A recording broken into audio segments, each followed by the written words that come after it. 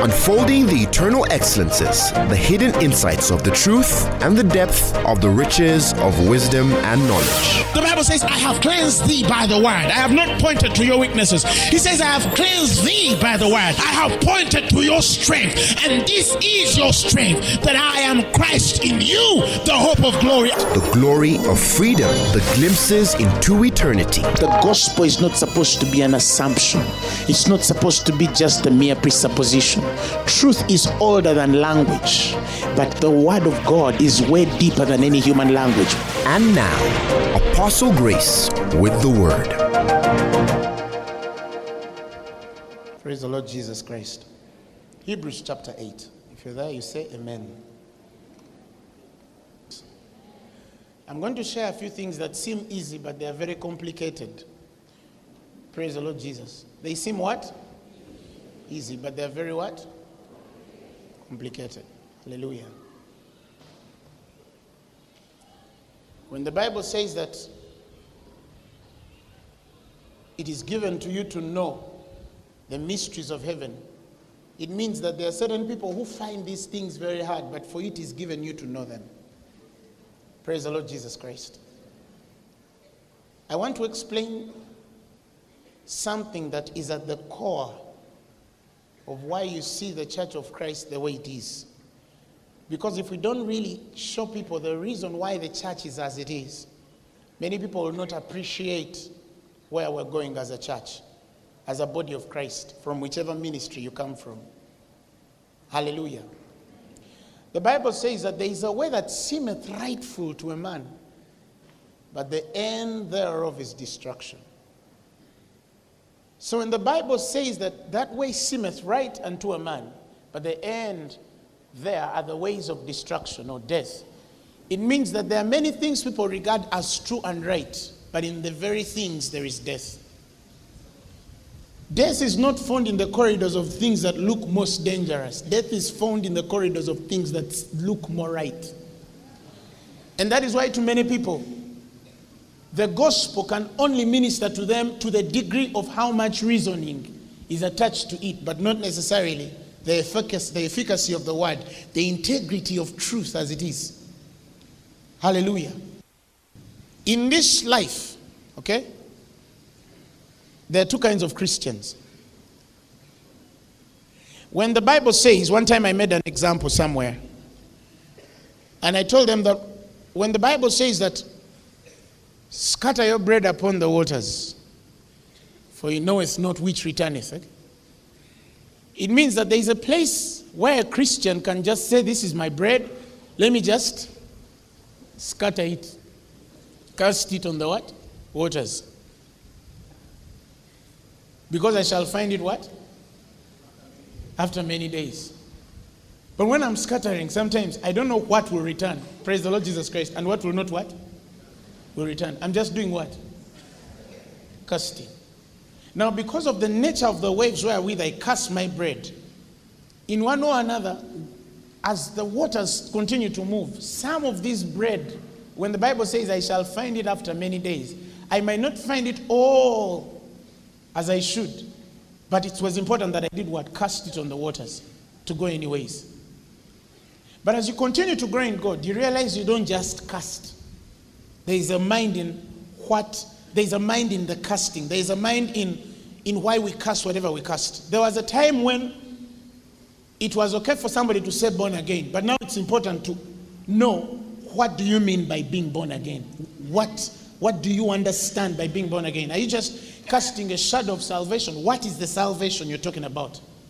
So in this instance, the place of scattering also defines the nature of bread that I scatter, or the nature of water on which I scatter my bread.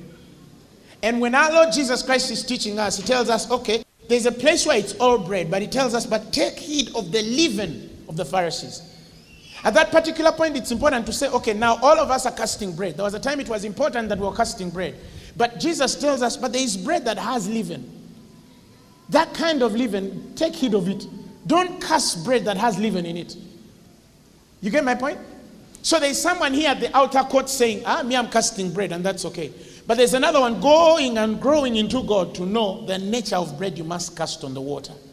Because it defines the kind of bread that returns to you. So when he says that take heed, beware of the leaven of the Pharisees and the Sadducees, it means that the bread of the new creation, which the Christ is trying to raise in the Christian, must not carry leaven. Because a little leaven, the Bible says, does what? Scatters the whole lump. So sometimes these small things that we do in the gospel, they define a lot of the general picture of the church. So to a certain Christian right now, there's a Christian who now understands the difference between casting bread without leaven and casting bread with leaven. But they are both casting bread. Do you understand what I mean? Now we are a church, we are a body of Christ that is now graduating to the place of saying, okay, now I have grown to the place of knowing that I must cast bread. But can I now mature to defining the nature of bread I must cast? Hallelujah. Hallelujah. And that is where we're coming from. When you look at somebody like Paul, the apostle, the Bible says he was born in Tarsus, Cilicia, which is no mean city. He was raised during the time of Alexander. During that time, of course, the Greek guys had authority. The Roman guys had authority over the Hebrew people, the Jewish people. It was also a nature of bondage. Because even though they are God's people, they are really under bondage to another government. And that government determined and defined many of the things that the people down here could do. Because the danger of any government in this world is to have a people which are unpredictable. And Christians are unpredictable. Because they don't move by sight, they move by faith.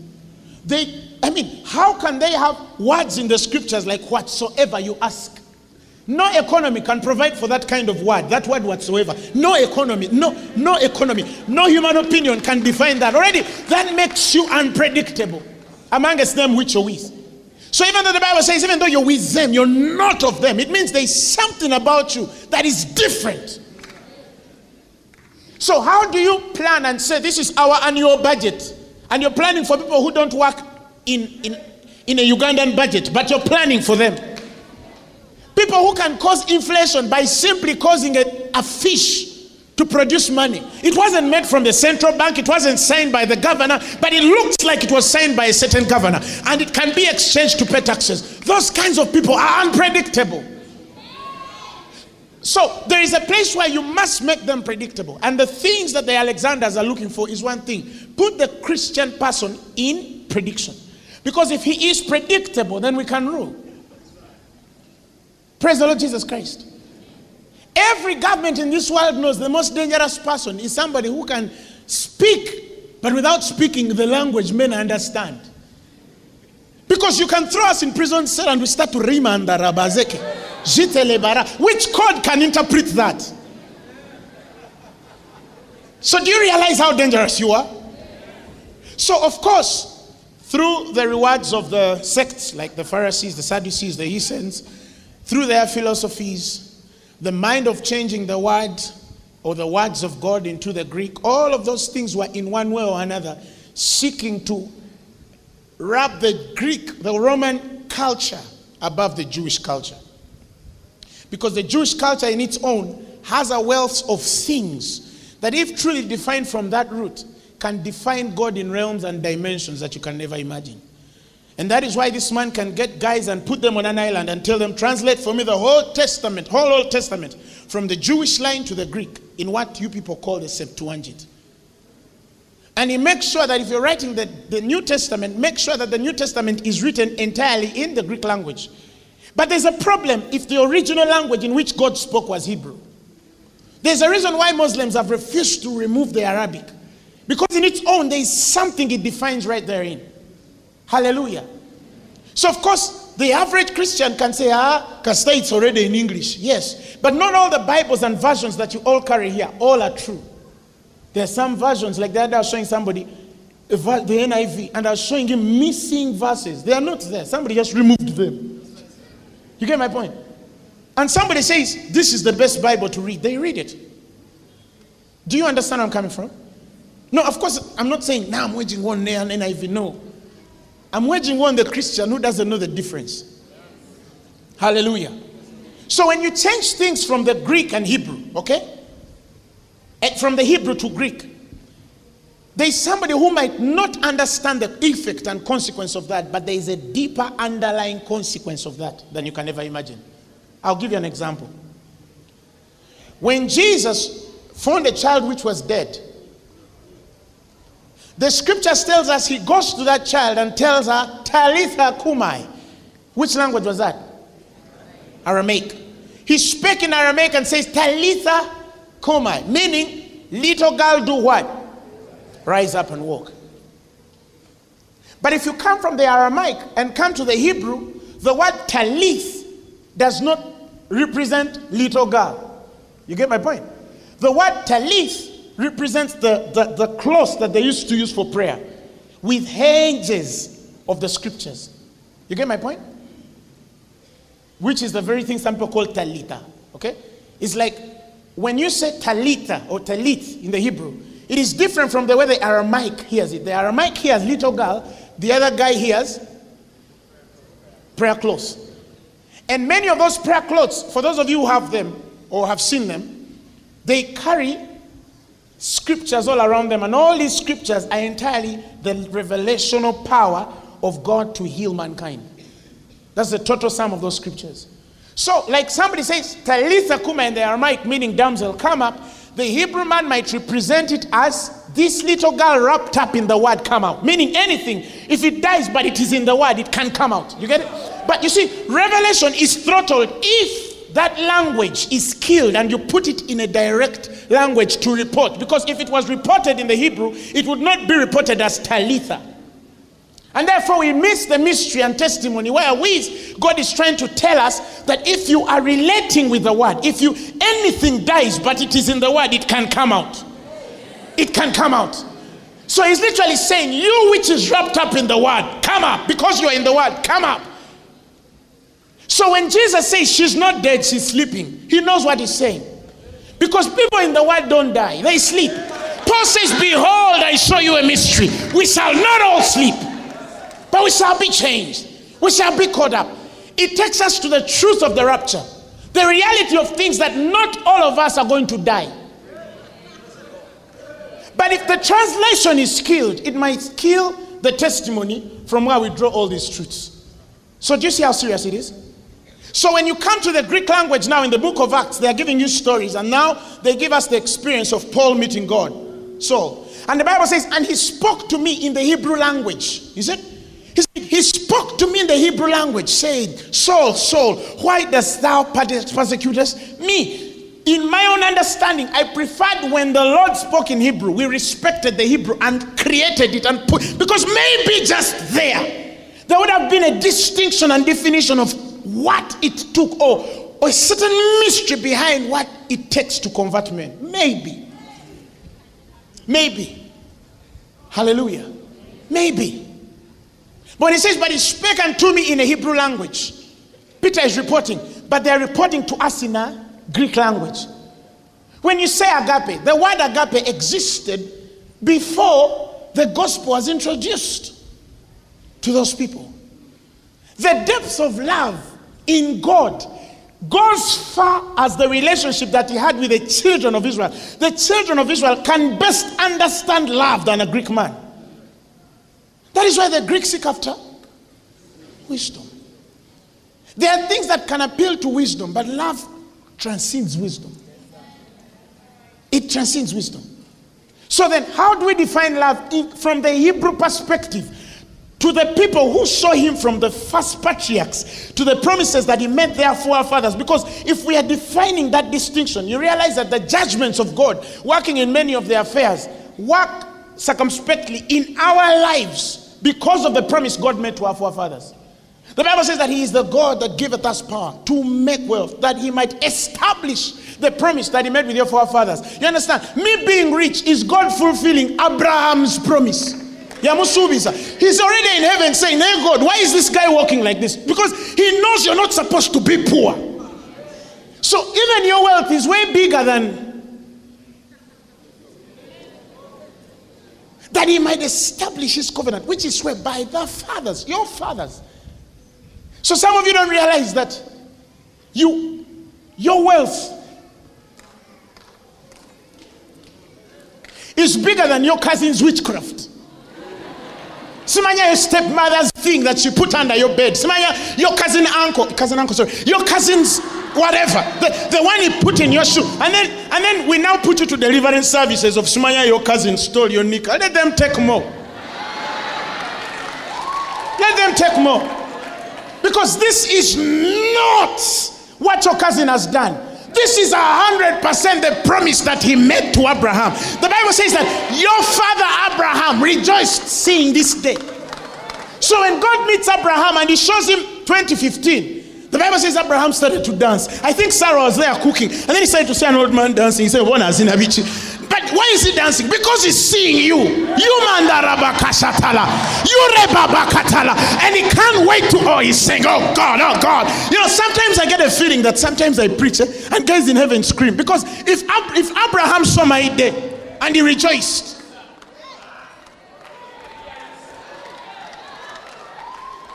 Don't you realize that what we do on the earth has a direct effect in the heavenlies?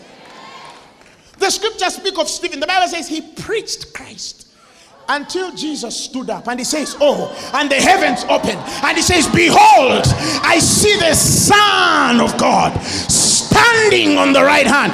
The one you knew and you were taught was seated. But Stephen preached until Jesus lost appetite and sleep and says, no, guy, preach. Shakatala, I don't know if they understand. He said the heavens opened. And he said, behold, I see the Son of Man standing on the right hand of the Father. There was something that Stephen preached. There's something that he said. You read it, it's there, 7:56. And he said, behold, I see the heavens open and the Son of Man standing on the right hand of the Father. Yet the scriptures always tell us that he's seated. He's seated. But when Stephen started to explain the Christ from the patriarchs, there was no way the Christ could sit down. No. That's why I realized that sometimes there's a way I preach and I feel like Jesus is standing up. You don't need to believe me. You don't need to what? To believe me. Me, I read it in the scriptures. You can also put your name and claim it. Be it done unto you according to your faith. Do business until Jesus stands up. Prophesy until Jesus stands up. Do something until the Christ says, this chair is too much for me. I have a feeling even the heavenly hosts enjoy such meetings. Praise the Lord Jesus Christ. Why? Because you see, even God enjoys our meetings. Jehovah God. The Bible says, and the Lord, he says, while they sat to speak, them that feared on his name, the Bible says he came and he heard. He inclined his ears and heard. And the Bible says, and a book of remembrance was written. God had some people speaking mystery, and he came from heaven and he sat to hear mystery. And he said, I'm going to be deep in your letter notes. Then he gets an angel and he says, come and start writing. They that feared the Lord often spake, and the Lord did what? Do you know the meaning of hearkening? Deep hearing, you understand? And he what? And a book of what? Remembrance was written before him for them that feared the Lord and that sought upon his name. There's something some of you sit down to talk about and God says, no, this is too important to fall on the ground. And he says, I shall not let my word fall on the ground. I shall not let my word fall on the ground. And the Bible says, and the book of remembrance was written. That means he appoints heavenly scribes to write some of our things. Because they are too important to go on the ground. He said, when I send forth my word, it shall not. It shall return back to me with effect. It cannot come back void. The word of God is that important that he guards it. Now, when those books of remembrance are written, they're not for us to go to heaven and remember. No, because we shall be changed. Those books are for people who are going to come 20 years if peradventure they know how to walk in the heavenlies. Because in heaven I saw a library one time. And I'm not joking, I'm serious. There are books in the heavenlies. Now, there are books in the heavens, and those books are not going to benefit you when you go to heaven, because you will carry another nature and another form. In heaven, there are no healing meetings, because men there don't fall sick. So the ministry of the Holy Spirit on the earth is to entirely minister healing. But when it's in heaven, the Holy Ghost has a different ministry in the heavenlies. Praise the Lord Jesus Christ. Hallelujah. Now, if a guy in the Old Testament can sneak into heaven and he hears Father God completing a conversation, whom shall we send? And the dear guy, out of desperation, just says, send me. He didn't even know why they sent him. Just send me, Lord. And God just anoints the guy because he availed himself. How much more ye, which are seated in Christ Jesus, far above all principalities and powers. In him you live, move, and have your own being. You're hearing conversations. But it's a faith issue. If your heart hasn't yet held it, it cannot manifest in your life. Let me tell you, the life of the Spirit is a faith life. It's a faith life. That is why he says, if a man should prophesy, let him prophesy according to his level of faith, not according to how much he has seen. We all see. We just don't carry the evidence of those things we see and the substance so dearly. But when we give ourselves wholly to these things, the Bible says that our profiting will be evident among all.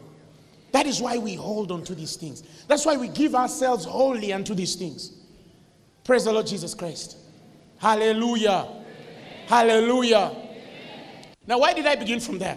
When Paul leaves Tarsus, Cilicia, goes to sit under a man called Gamaliel, Paul was convinced that the only truth in the world is under Gamaliel, because that was his teacher. He testifies himself. He went and sat. The Bible says, I'm a very young man in the Jew, born in Tarsus, Cilicia, yet brought up in the city at the feet of Gamaliel, and taught according to the perfect manner of the law of the fathers, and was zealous toward God, as you all are this day. He was zealous. But the zeal that Paul carried was because when he went under Gamaliel, having a father which was a Pharisee, his heart was always one thing, that his son would study the law. And Paul understood the law. He said he had a zeal of the law more than his only brethren. And he says he even persecuted the church and wasted it. Paul claims it, and he says, I had a zeal for the law, that I persecuted the church of God and wasted it. Some of you read that. Let's read, give me the amplified of that. Galatians 1:13. He says, for you have heard of my earlier career, former manner of life in the Jewish religion, which was Judaism. How I persecuted and abused the church of God furiously and extensively, and with fanatical zeal did my best to make havoc of it, and I destroyed it. But when Paul was doing that, for him he thought he was doing ministry. For him he was sure. He was what? Doing ministry. And he would go back in his life at home and be satisfied and say, today we killed 4 Christians. Hallelujah. Hallelujah, people. We shall overcome them. But what gets in the mind of Paul to think that killing people and fighting each other in the gospel was actually ministry toward God? Gamaliel. The scriptures speak of Gamaliel as the doctor of the law. So you're talking of a guy who has been raised under the law. You understand? With Tarsus Cilicia origin. So because Tarsus Cilicia is out of Jerusalem, therefore he knows the Greek language. He has been raised in the Greek culture. During that time, Judaism has married Hellenism. And therefore it has a certain kind of belief system. It is as though Christian, but it ain't. Because it disqualifies the testimony of the ministry of the Christ. That's what Judaism does. The central figure of Judaism is Moses. Did you know that? In fact, the Judaistic Creed, if some of you would go and read the 13 Judaistic Creed, the 13 points on the Judaistic Creed, you realize that the most important point is that there is no prophet which is greater now, before, or after to come, except the Christ, which shall come at the end. In fact, Judists don't believe that Jesus walked this earth in the body. Hallelujah. And that was the thought at Jerusalem. Salvation came in Jerusalem, but there were many people who stayed legal the other side. Do you understand? One time I was sharing with a Christian and I asked them one fundamental question. What killed the church at Jerusalem? Because if the church of Christ never analyzes what killed the church at Jerusalem, I'll tell you the truth. The churches in our nation and across the world are dying every day of the same disease. Do you know why men are struggling in ministries to get people to church, to do what? Even Christians themselves are struggling. It is because the same thing that killed the Jews in Jerusalem and destroyed the church in Jerusalem has crept into the Gentile nations unawares. There's a way God intended to relate with us, but we ignored that kind of condition and went on to establish our own understanding of how God wants to relate with us. Therefore, our lives are creating impressions of failure, disgruntled, disappointment in all areas of our lives. And God is simply communicating to us what you believe is not so. Because the Bible says if you eat and you're not full, if you clothe and you're not warm, ask your ways, because many a time you've lost the way, the truth, and the life. Right now, for those of you who know, if you go right now in Jerusalem, the temple in Jerusalem, they are Judaistic 100%. They don't believe Jesus came on this earth and walked in the body. But how did the center of Christianity die to that extent that you can go and people show you these are his feet? But the temple, in there the temple, men don't believe that the guy has yet come or has ever come. How did the church get to that place? That now salvation is in the Gentile community and the Jews to whom God belonged to are dead. Now the same thing I've seen leave Judaism is coming now in the Gentile church. And sometimes I fail to know how we're going to manage tomorrow if certain people's eyes are not open. Let me share with you something. Hebrews 8. Tell your neighbor, Chikora. Let's read. Hallelujah. Are we there? Let's read from verse 6. Oh no, verse 7.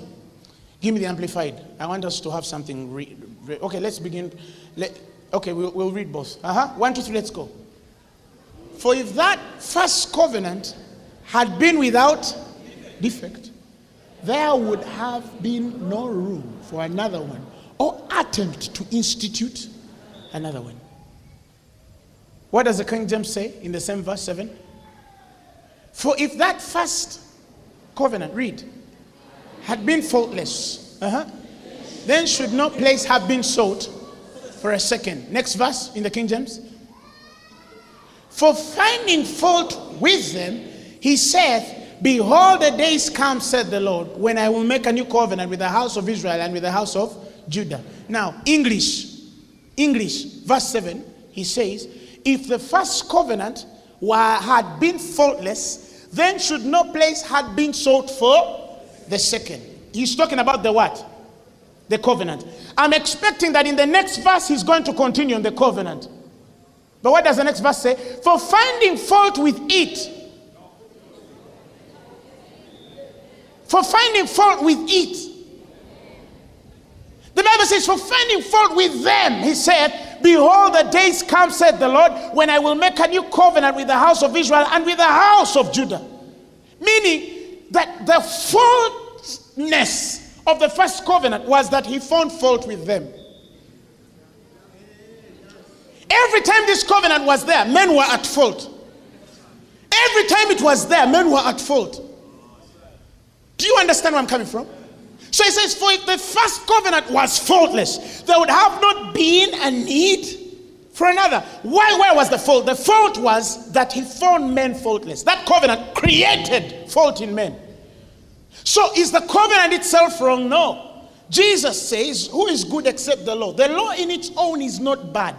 But the law in its own does not have the innate ability to create righteousness in a man. It will create fault. It is as hard as it gets, but it's the truth. The reason why this thing has a problem is because every time it is there, men are with fault. For the Bible says that with the law, no flesh shall be justified. Nobody can say, me, I've never stolen all my life, even you see me here.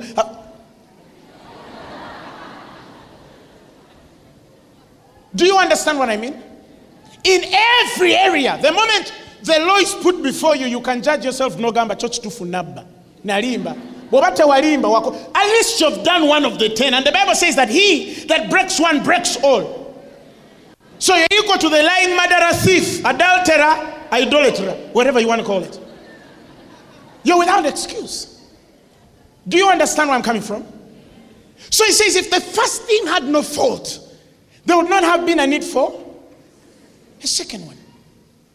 That is why he says something in Hebrews, again 7. Let's go to the chapter before, verse 19. Hebrews 7. Can we begin from 19? Praise the Lord Jesus Christ.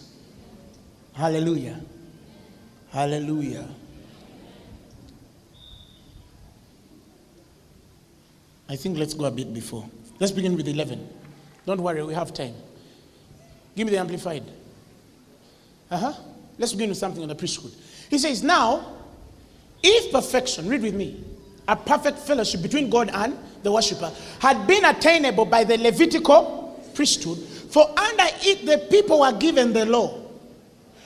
Why was it further necessary that there should rise another and different kind of priest, one after the order of Melchizedek, rather one appointed after the order and the rank of Aaron?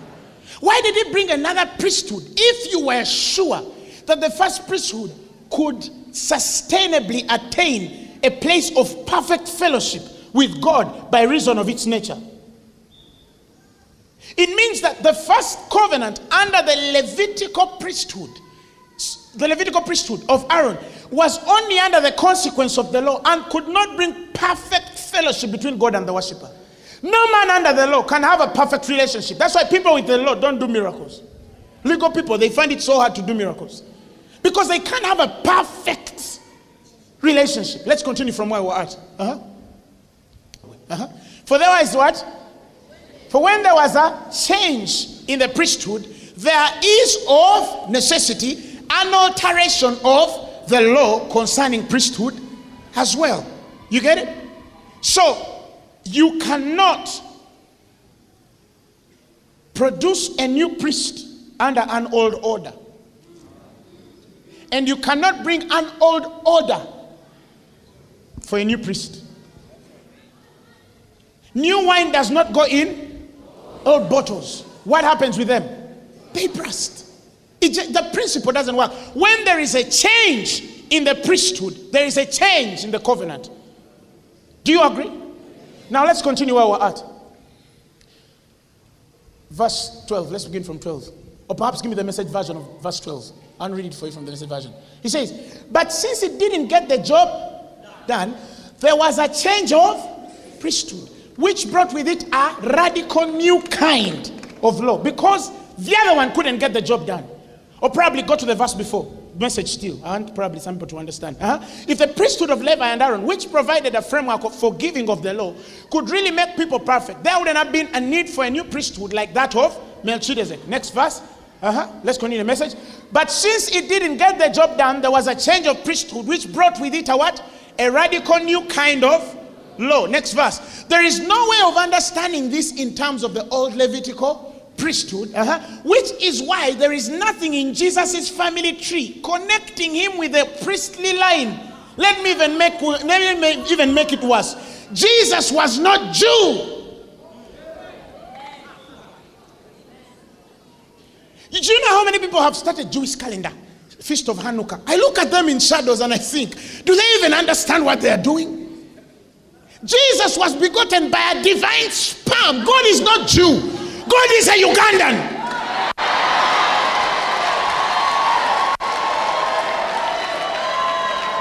He was only born by a Jewish mother. The other day I saw somebody with a sticker on his car and it says, my boss is a Jewish carpenter. I laughed. There's nothing about the Christ Jewish except his mom. Only. That seed that entered Mary that day. It was a life, not a tribe. It was a life. It was a life. And in Christ, there is neither slave, neither Itesot, no Musoga. All are one in Christ. That's who we are. Say amen, hallelujah. Say amen, hallelujah.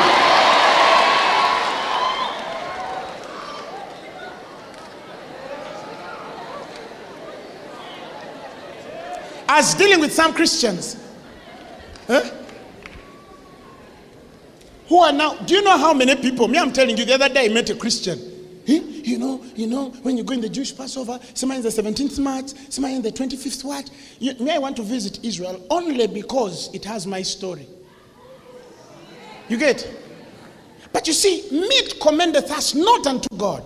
Nothing in those feasts creates a relationship between me and God. My relationship is entirely Christ, which is the ultimate feast. So, you see also Ugandans celebrating Feast of Hanukkah. Then you say, man, the Passover. There somebody was sending me messages. They were eating the leaves of the Feast of Purim. I said,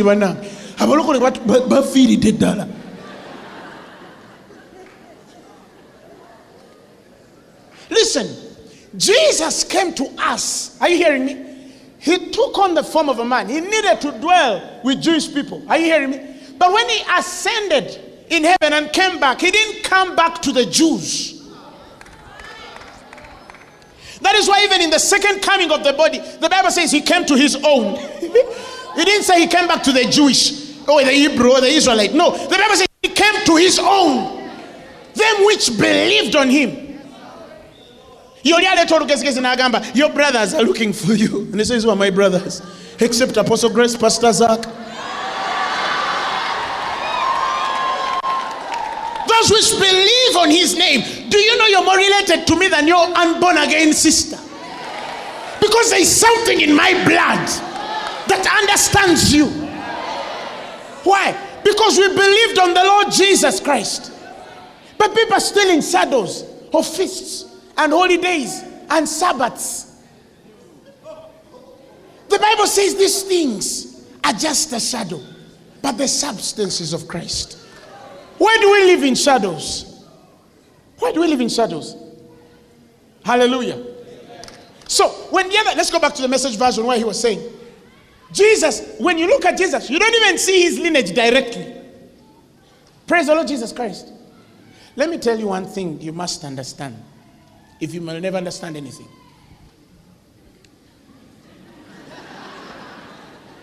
I said might.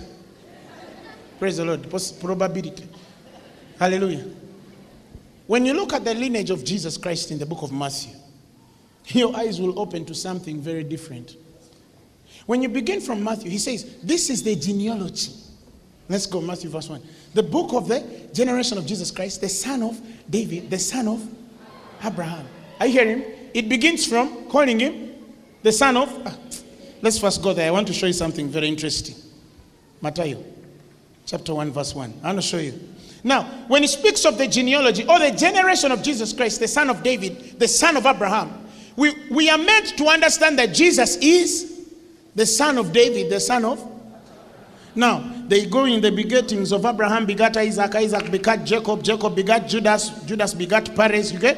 Let us go down up to verse 14. Verse 14 says, Azor begat Sadok, Sadok begat Ashim, Ashim begat Eliud begat Eliezer, Eliezer begat Mathan, Mathan begat Jacob begat Joseph, the husband of who was born of kati connection eriwa mutuyambe temutuzanyira ku mutwe. Stop playing on my head unless you want to tell me it was Joseph's sperm. But if it wasn't, Jesus is only a seed of Abraham by faith.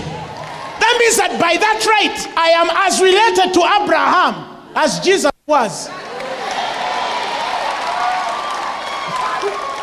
Do you see the mixture? I am as related. Because even the Christ who is claiming, olaba genealogy chali chipange, bapanga chipange. Nafe batupanga bupanzi. Hallelujah. Hallelujah. Hallelujah. So be of good cheer. Jesus is not alone. Even you're like that. You're black, but you're Israel. What a mystery. But there's also a lesson there. There's also a lesson there. It means your stepfather is your real father.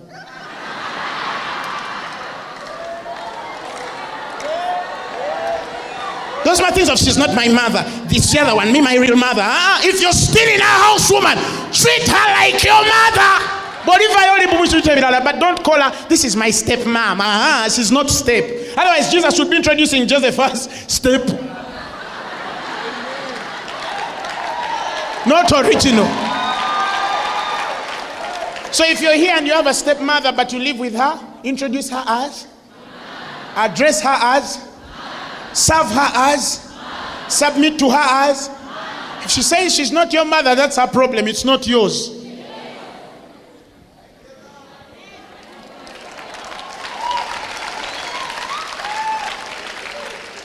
So I'm also strengthening single mothers. Praise the Lord. When you get another man and you have that child, count it that man is the father.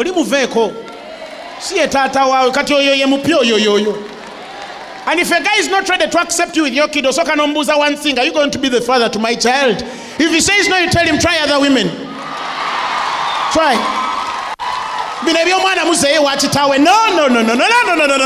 No. First thing, I'm a single mother, it's true. You want to marry me? Yes. My son is here. Are you going to make him your son? No, we shall take him back to the father. There is nothing with you. He finds another one. Do you understand what I'm trying to say? But some women, they tell him, we take him back to the father. No. They can't love your son and not love you. And they can't love you and not love your son. Techisoboka. Say amen. Hallelujah. Let's continue. While I win the message. Verse 14. This it says, which is why there is nothing in Jesus' what?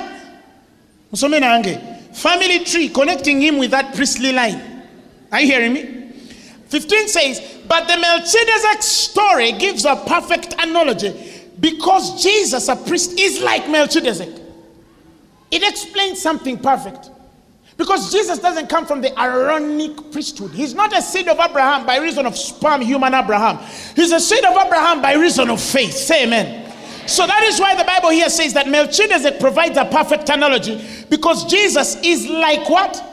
Melchizedek. Verse 16 says, not by genealogical descent, but by the sheer force of the resurrection life. He does what? He lives. The Bible says that he is a priesthood forever in the royal order of Melchizedek. Now it says that the former way of doing things, a system of commandments that never worked out the way it was supposed to, was set what? Aside. The Bible now says that the law brought nothing to maturity. The law brought nothing to maturity. What does the King James say? The King James says the law made nothing perfect. But the bringing in of a better hope did by that which we draw nigh unto God, which is the Christ.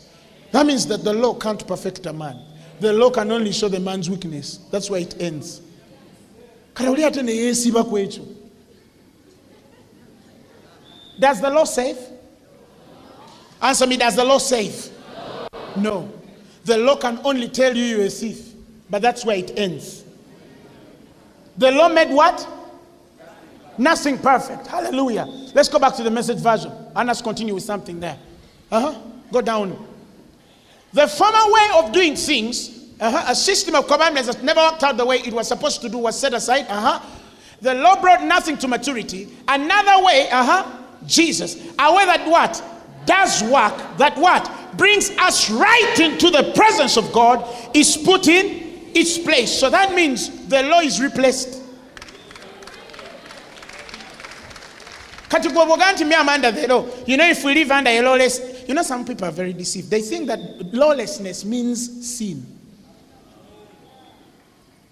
But I'm going to break that in a few seconds. Let's continue. Next verse. The old priesthood of Aaron perpetuated itself automatically, father to son, without explicit confirmation by God. But then God intervened and called this new permanent priesthood into being with an added promise. God gave his word. He won't take it back. You are the permanent priest. Next verse. This makes Jesus the guarantee of a far better way between us and God. One that really what? works. And that's a what?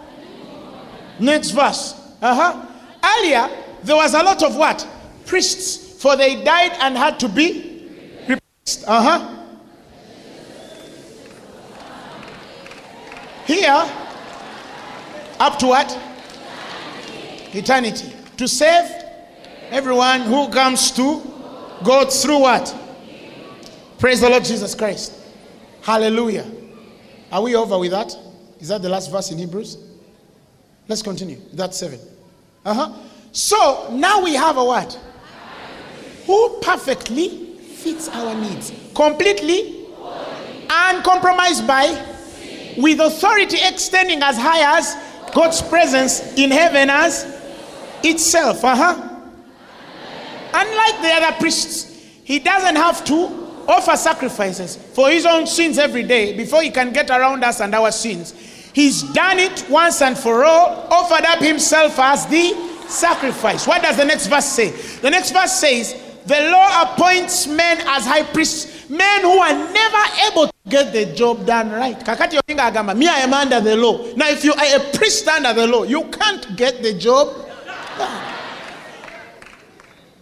The King James is even worse. It says the law produces priests which have infirmity.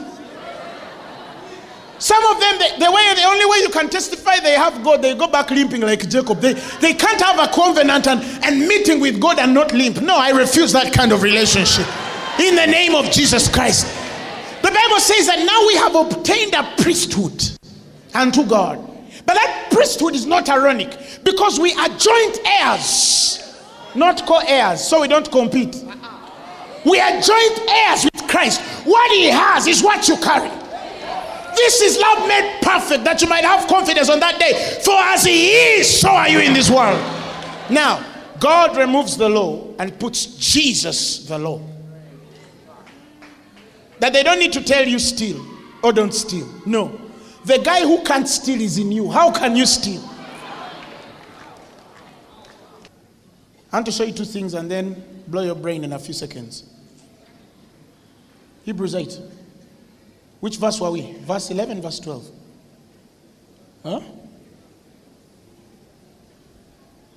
Verse 7. For if the first covenant, let's go to verse 7. For if the first covenant had been faultless, then should no place had been sought for a second covenant. Now let's go. Next verse. It says, for finding fault with the people, he said, behold, the days come, said the Lord, when I will make a new covenant. Now, if the first covenant finds fault with men, when you make the new covenant, what do you intend?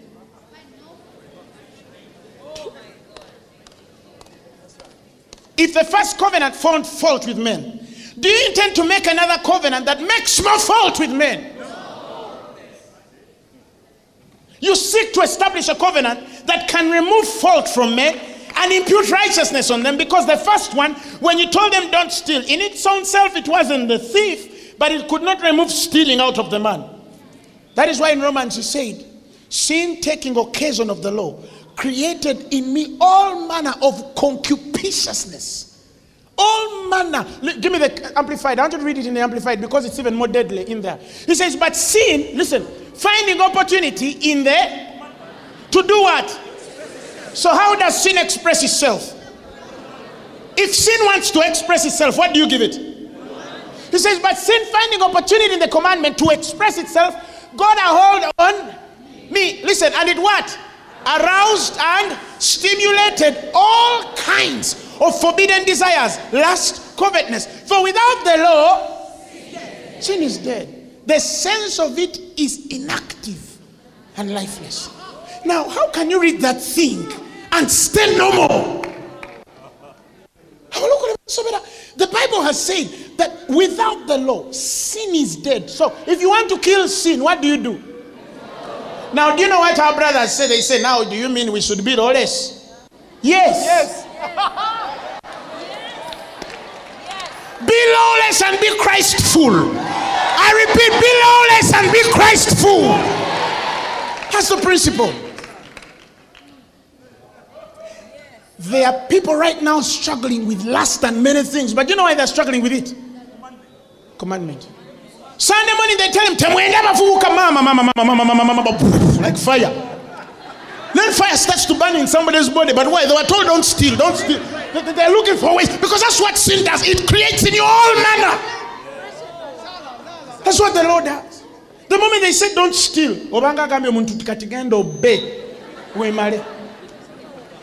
that is why some of you who know, do you know that kids with the toughest parents were the most rebellious? The more you are beaten, the more you be rebel. The more you are beaten, then their parents who never used to beat, their kids are okay. So I used to wonder. Because let me tell you, when it comes to sin, there is pleasure. And no amount and degree of punishment can ever remove a human being from pleasure. Because everything pleasurous, a human being can stand even to death. That is why a man can smoke and know he's going to die and not stop. Because pleasure can't be controlled. And if you afflict pain, you just stir it more. Because if I love my drink, you can't beat me off it. This is my love. Don't you see even these people who have smanya the couples, then the family started to fight them? Those people, they never part. The ones who part are the ones who are supported on the wedding day. Even the parents were there. Those ones, mama.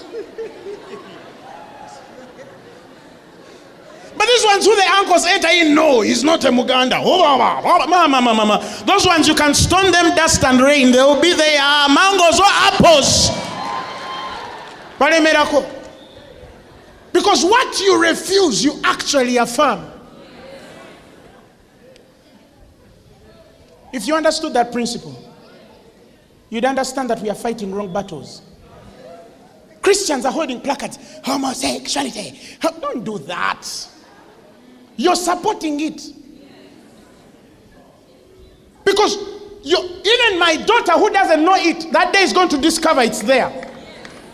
And the Bible says, by the knowledge of the law is sin. Or by the knowledge of sin is the law. The moment you start to, listen, there is an anointing. For the law is knowledge of sin. There is an anointing. That it can't sit on a person and they stay gay. That is what our country needs. It doesn't need no. There is an anointing. It can fall in a guy and tomorrow morning he's straight. By reason of the anointing in the name of Jesus. Give them Jesus.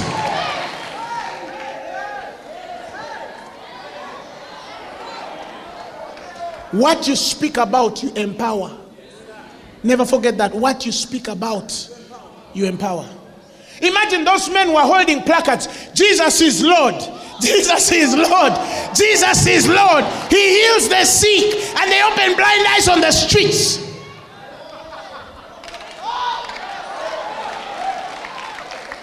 You might never understand me. You might think that I'm supporting. No. The issue here is, if a man lies, it's also sin. And it can also lead to a man to destruction. So don't think that you're more special, that the other one is girl, for you a sinner who only lies. You're the same. The one area of salvation is Jesus Christ only. He's the only answer. Jesus is the only answer. Jesus is the only answer. Don't deceive people.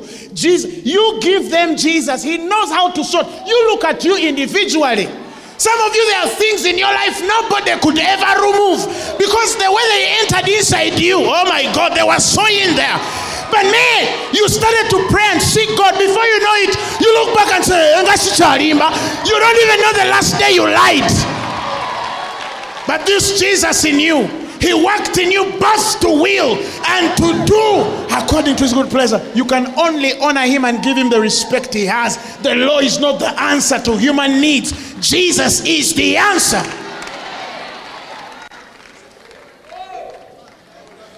So the law creates all manner. Some of you are not rebellious. But the moment the law came in your life, what? No tabuka. I wish we spent more time giving people Christ. I just wish we spent more time giving people Jesus because that's who they need. He's the only one who can enter me and tell me not to steal. Not by telling me only, but working in me, both to will and to do according to his glory.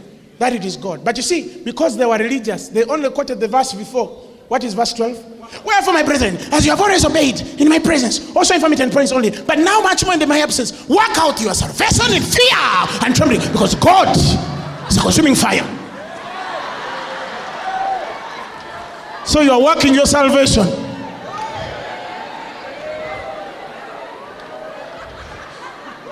Obagamba waliwo kavasa kali wansi. That's why she should tell him. Obagamba nti waliwo kavasa kali wansi. Kavasa kali wansi kagamba. It is God who works in Apostle Christ. Put your name. Both to will and to do according to his good pleasure. Give me that God. Give me that God. Don't tell me, oh, young people, you're sleeping around. Oh, young people, you're lying. The world is too evil. No, the world is getting born again. In the name of Jesus. People are changing. In the name of Jesus. Salvation is being preached. In the name of Jesus. Revival is in Uganda. Look at Fanero and see.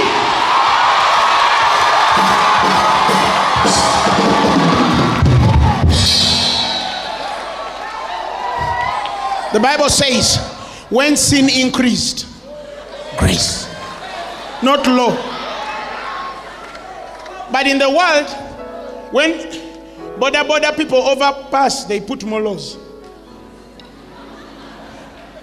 They add more traffic lights.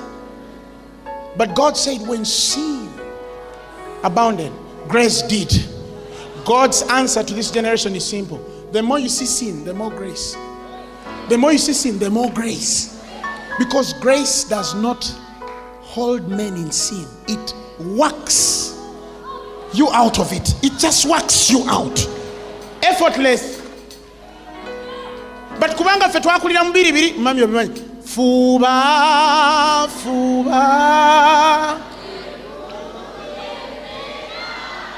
Fuba, fuba. Balokole bafuba, okuwasa bafuba, okufumbirwa bafuba, okola business bafuba, okuzaala bafuba, okuweereza bafuba, okusinza bafuba, okwata video bafuba. Tell your neighbor ebyange byangu, mugambe ebyange byangu.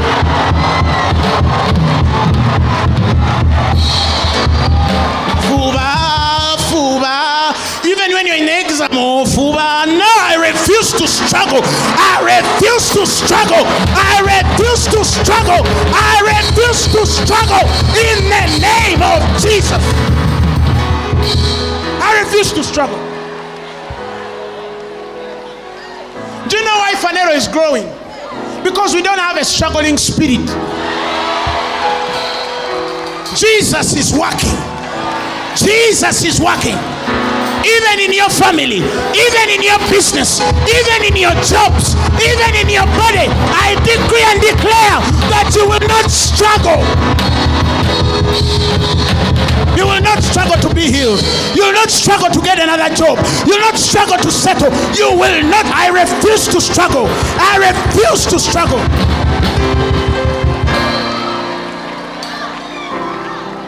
He's working in me.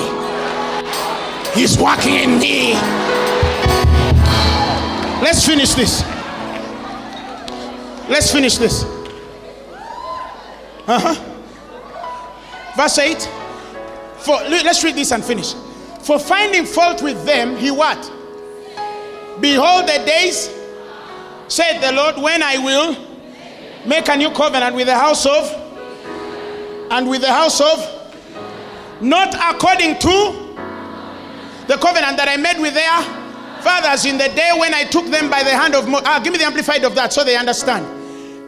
Verse 9. It will not be like a covenant, read, that I made with their forefathers on the day when I grasped them by the hand and helped and relieved them and led them out from the land of Egypt. For they did not abide in my agreement with them, and so I withdrew my favor and disregarded them. Next verse. For this is the covenant that I will make with the house of Israel After those days, saith the Lord, I will what? Imprint my laws upon their minds, even upon their innermost thoughts and understanding, and engrave them upon, and I will be, and they shall be, and it will never more be necessary for each one to teach his neighbor and his fellow citizen, or each one his brother, saying, know, perceive, have knowledge of, get acquainted by the experience with the Lord. For all will know me, from the smallest to the... Because what was breaking that covenant of relationship in perfection, which is the law, was dealt away with, and Jesus, the mediator of the new covenant, came. So God doesn't judge you through the eyes of the law. He judges you through the eyes of Christ. Next verse. Next verse. For I will.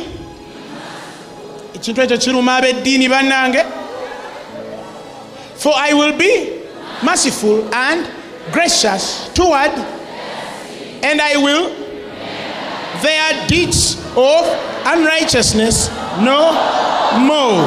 In that, when God speaks of a new covenant or agreement, he makes the first one out of what? What is obsolete, out of use, and annulled because of age, is ripe for disappearance and to be dispensed with altogether. That thing disturbs people, that God can forget your sin. That thing. Waliwo abantu abateerabira. Bw'oba wabba mu 2000 tukumanyinga muki? Never naye Yesu yebale. Thank God for Jesus Christ. Because now I can look at my weakness back years and know that one is rubbed out. Nobody will ever quote me by 2002. Nobody will ever quote me by 2012. Nobody will ever quote me by yesterday. I'm only quoted present future. Why? Because he shall remember my sins no more. Bwaba Yesu tabijjukira tuyambe naye totujjukiza. Barabambagamba oyo mulaba oyo. Mu 1907 twamuwa ddiiru y'okuleeta bayibuli mu church n'azibba. Oyo tetusobola kumwesiga. Banaye Yesu yesigika. Jesus finds a man like Judas ng'akimanyi mubbi bulungi n'amwesiga ne sente. Kati bw'otakkiriza oyo wekkirizaani. If he can find a guy who is a thief and he makes him keep the money. Banaye Jesus believes in us. I'm going deeper next Thursday on the same topic. You know why I'm teaching these things? Every time you teach grace, some people think you're teaching sin. But this is their problem. They can't stand freedom. The gospel is too beautiful to be true. Some people, when you preach grace, they say, he's telling people to sin. But you know the problem with those people? I used to ask myself, why are people saying I'm preaching sin? Until I realized, to the pure, all things are pure. But to a defiled man and unbelieving, Jesus set you free. The problem is them, not you.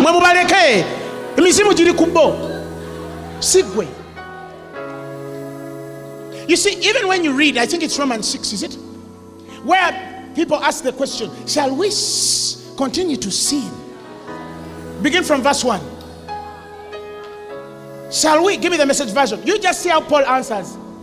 So what do? Keep on sinning so God can keep on forgiving. Because that's what it is. So shall we keep on? That's the question. Shall we keep on? Who told them? Anyway, what does Paul say? Paul says, I should hope not. And he says, if we've left the country where sin is sovereign, how?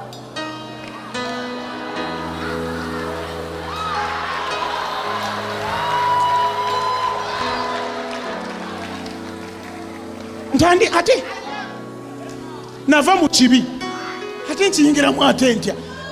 You left Rwanda and came to Uganda, and somebody say, how so does that mean you should continue living in Rwanda? When I left it, how can we still live in our old house there? Next verse. Or didn't you realize we packed up and left there for good? We left that life. So anytime people come and say, But does that mean, I asked them how? You first explain to me how a good tree produces bad fruit. The Bible says a good tree produces good fruit, and a bad tree produces bad fruit. No good tree, Jesus, can produce a bad tree, sin. And no bad tree, devil, can produce good fruit, righteousness. So, next Thursday, before the throne. Now, I want you to sing that song, eh? It's coming from here. Wait. Please don't leave until we finish this, okay? I want you to sing these words. You know, we used to sing hymns long ago. Now we don't understand them. Now that we know the truth. Now I want us to sing it. 1, 2, 3, let's go. Before the throne. Where is it now? Where is the engine?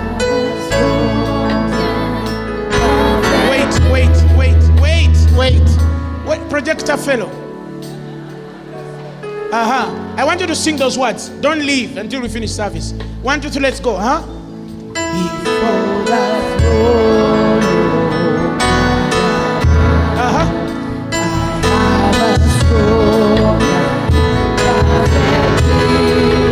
A great high priest whose name is love, whoever lives and beats for me, whoever lives and beats for me. My name is great, therefore his hand. My name is written on his hand. I know that one read every word. No tongue can beat me this deeper. No tongue can beat me this deeper.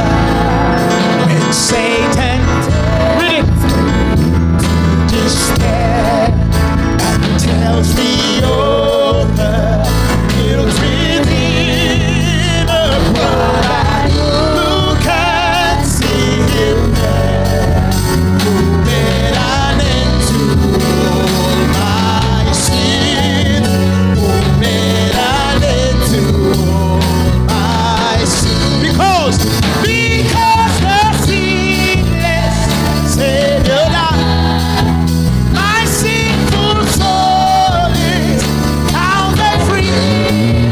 All the just being satisfied to look on him and pardon me.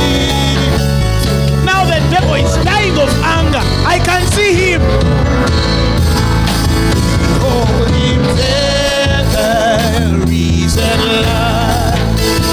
Perfect spotless righteousness, the great unchangeable iron, King of glory, oh praise the King of glory and oh praise. One with himself I cannot lie. My soul is purchased by his blood. My life is hid with Christ on high. Christ the Savior and my Lord, my Savior and my Lord. Now I want you to put your hands down. I want to do something small here.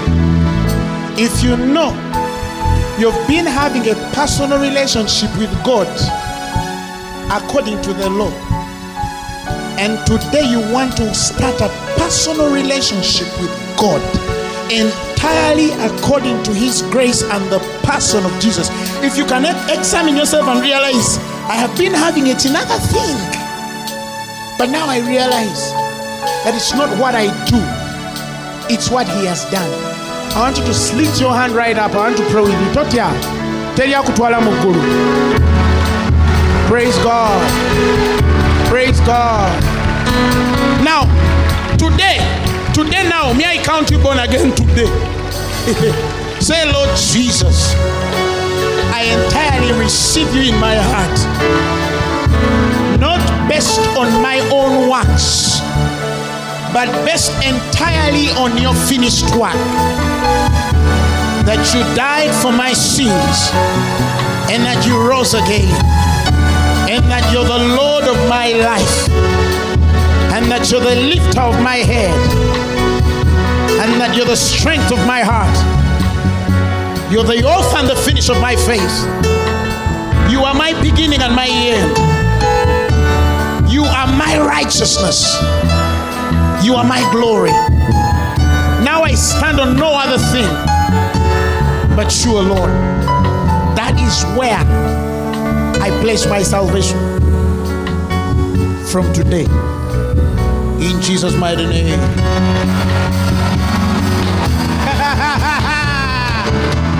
Make some Holy Ghost noise.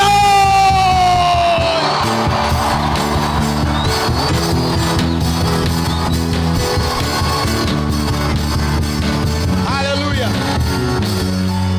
Next week it's going to be even a bit deeper. We want to create understanding such that someone can walk free without those much things of no. God is working in you 100%. Some of you are even just going to forget habits. That they can tell you, have you stopped stealing? And you ask them, what is stealing? Some of you are going to forget even the spelling and the grace.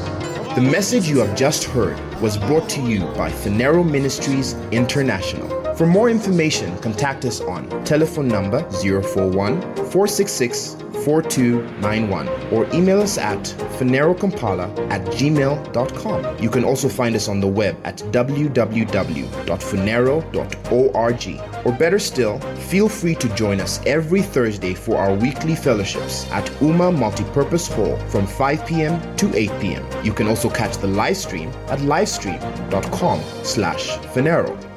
Phaneroo, make manifest.